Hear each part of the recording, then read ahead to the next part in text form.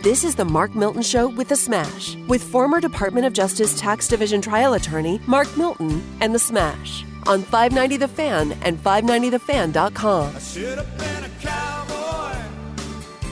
I should have learned to rope and ride. Wearing my six-shooter, riding my pony on a cat and drive. All right, yeehaw, Smash. This is the Mark Milton Show with The Smash, broadcasting live today again from the Miller Furniture Studios here in Kirkwood. Sunday. It's a beautiful day outside. What's today? August 21st? 22nd of August here in St. Louis.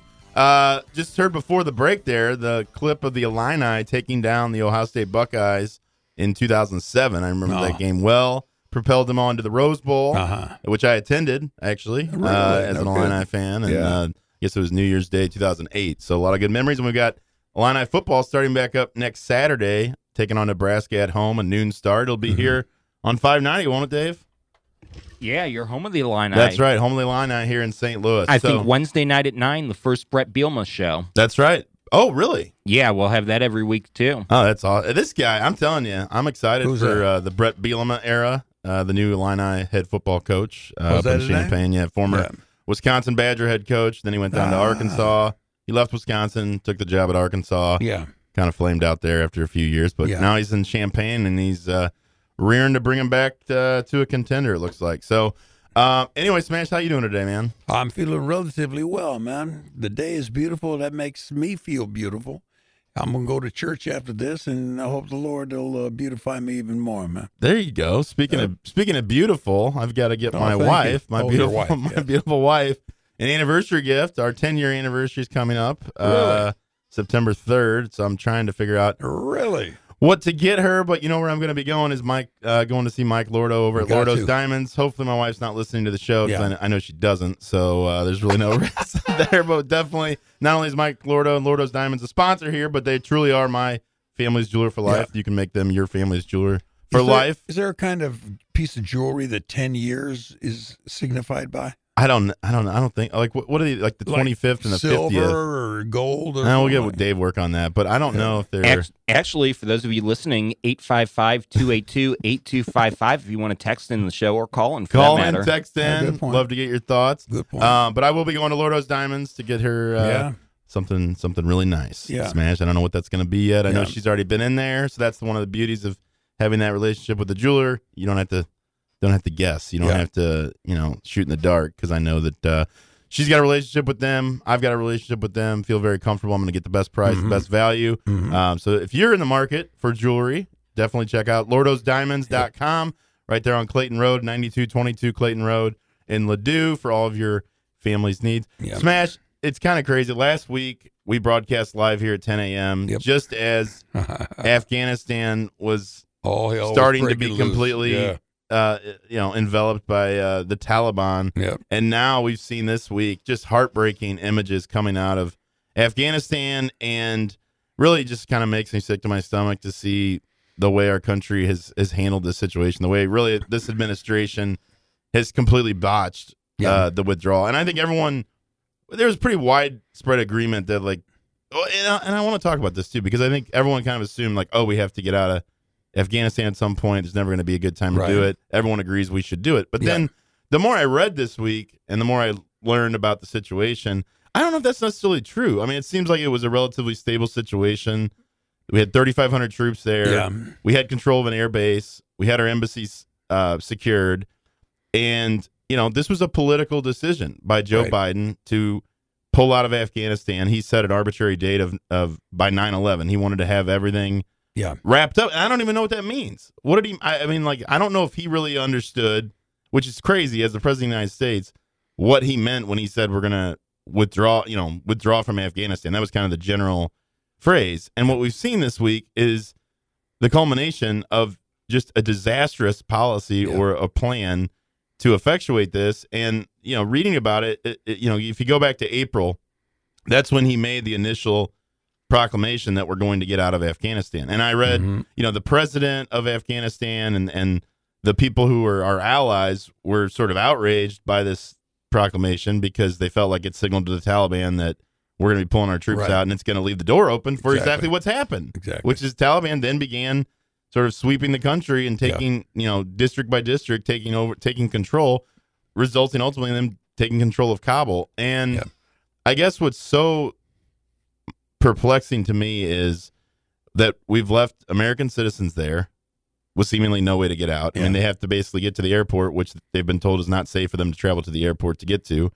We left just billions of dollars in military equipment. Unbelievable, huh? Guns, tanks, helicopters. That is terrible. And as now bad those as are all is, that's even more. Well, yeah, and then that's all in the hands of the Taliban now. Exactly. And we've also abandoned people who, put faith in the U.S., worked with us during the war.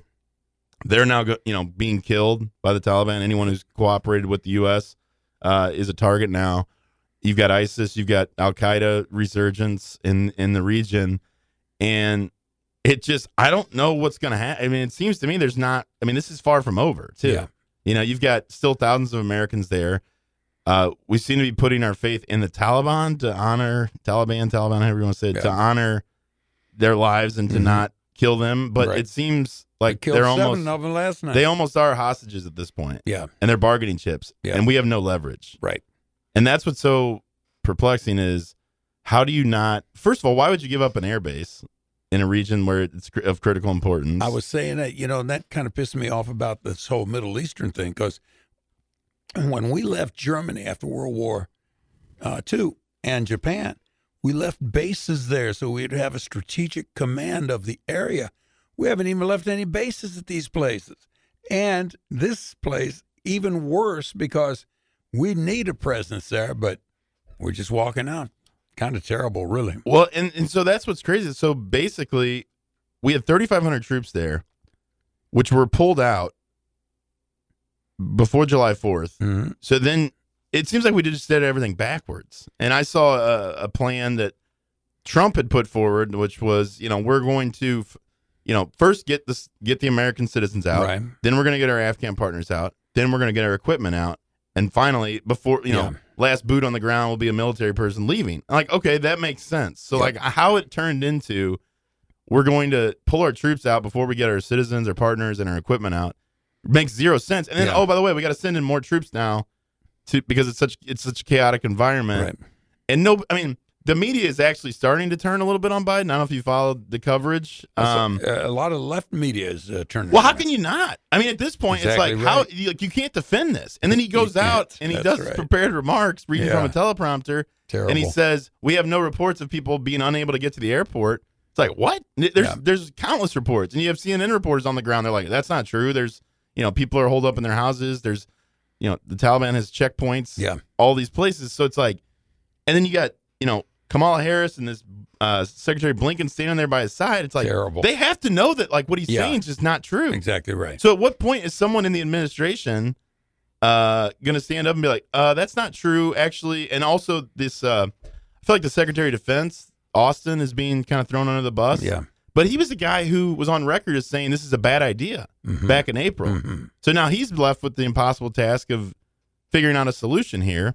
So you just wonder, this isn't going away, and there's going to be a lot more told about the backstory, and I don't see it ending well I think this is the beginning of the end for the Biden presidency. I really do. I don't see how he... You think they would impeach him?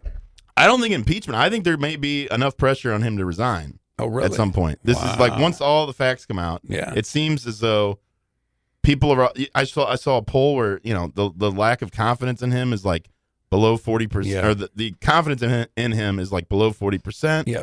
COVID's out of control. COVID's running rampant. What is he doing? And then he's on vacation? Yeah. He's going to, okay, you're president of the United States. Yeah. All right. A 10-day vacation to me, I don't know how you do that when, CEOs, executive, you're running the most important country in the world. Yeah. You're in the midst of this pulling out of Afghanistan, and you're going to take a 10-day vacation? I just don't understand that. But you know what? I arranged that with the bosses, and yes, I am taking my vacation. It's just whoever the bosses are. But it's so perplexing to me that he could be so clueless, and it's almost like, how dare anyone question this? And he's almost annoyed when he did this interview with George Stephanopoulos. Oh, and Stephanopoulos just, kind of pressed him, but then, I mean, some of his answers were just completely incoherent. I changed his name from George Stephanopoulos to George Pusillanimous. I don't know if we can say that. Yeah, you can. But it really, I mean, like, can you imagine if this was Trump in the White House and this was happening? I mean, they'd be burning him all over the place. And it's starting to happen a little bit, but then you're kind of like, well, if Biden resigns, or I mean, then what are you left with? Kamala Harris, who's like, I know. So, I mean, the idea that she's traveling now to Singapore and Vietnam, like she left on Friday night, like, what are you doing? Yeah, like this is literally like the biggest crisis. Military, foreign affairs. I mean, I don't. In my lifetime, like this could end very poorly. Yes. I mean, you don't even know how many Americans are there. But how do you not know how many Americans are there? Like, wouldn't you think when you're planning this, you'd be like, oh, one of the first things is, okay, we're gonna get out of Afghanistan. How many people do we have there? Yeah. How many Americans? Oh, it's 12,560. Like, you'd think there'd be a count, and none of them can answer that. Right. How's that possible? Well, maybe they were trying to keep it a secret and nobody could. Well, so that's the deal. So what happened was they were banking on this Afghan regime maintaining power. Right. And so there was they had to walk a tightrope of, well, we can't pull out entirely because that will show the Taliban that we don't have any confidence in this government or in their military ability. Right. And it's like, well, if that's the case, and you kind of know that this government's not going to last, then you got to put America first, and you got to say, "Hey, look, we're going to withdraw, and we understand that if we pull out our people and our equipment and all this stuff, that it's probably going to create a vacuum that the Taliban's going to fill." But like that happened anyway. Yeah. And now we're in the terrible position of leaving people there, leaving our equipment there, putting it into the hands of the Taliban, and our partners are just kind of left holding the bag. The picture to me is, and I understand the movement of people and all that, the picture to me is they left our equipment there. They left our guns. They left our tanks, our airplanes, our ammunition. They left everything for the Taliban to use and study. And they're also bringing the Chinese to come in as consultants to let the Taliban know what these weapons do. Well, and also, I mean, they're a neighbor of Iran, right? So they're right next door to Iran. Who knows how things will move back and forth between those countries because they sell this stuff off. I mean, they have no really form of government yet, but they're going to have to. They need money to be able to get things, just to be stable because the U.S. has been funding the Afghan government. So in terms of, again, back to my earlier point about leverage, hostages. I mean, like at this point, why would they not hold on to these people and use them as a bargaining chip to try to get more money, more equipment, whatever the case may be? And also, when we pulled out the troops, we also pulled out our contractors. There's a tremendous amount of government, defense, military contractors that apparently were helping the Afghan people use this equipment, like helicopters and things. Yeah. So when they pulled out, the Afghan people didn't even know how to use this stuff. Yeah. So they couldn't defend themselves. So it's terrible. It really, I mean, it kind of highlights why we probably haven't pulled out before now because, I mean, Joe Biden made the point that it was always going to be chaotic, but this just seems like botched on a level unmatched in history. Well, now, if Trump would have pulled the troops out when he wanted to, but he didn't, it wound up supposed to have been May with Trump, but it wound up with Biden winning, that it moved back to August. Right. Now, if Trump had have done the same thing, I think there would have been a difference as to how we would be leaving because, and I guess nobody played with Trump. I mean, Trump said, if he said, hey, do not mess. When we get everybody out, you want to mess, we'll figure out how to mess. But do not mess. And, I mean, if the Taliban's killed 7 more people at the airport last night, and this president has no grip on power, the power to stop these folks from being these folks, because that's what they are, is just animals in their own way. But that's the way they know. That's the way of their particular sect of Islam. Right, and I think Biden's, his hands are tied now because, like, what if something does escalate? Are you really going to send troops back in? Exactly. And they kind of know that he's politically hamstrung to do that. Right, exactly. Whereas, like you said, I think Trump's plan was, we're going to do this. This is what we're going to do. Yep. If you want us out of Afghanistan, here's how it's going to work. We're going to maintain an air base. We're going to maintain, our embassy. Yeah. You're not going to touch anybody. Like, you're not going to touch a thing. You're not going to touch a hair on any American's head, any of our partners' head, until we're done. And there probably would have been some money involved. Like I know that that's just inevitable and the reality of the situation. But now the naivety, is it a word? Naivety? Yeah.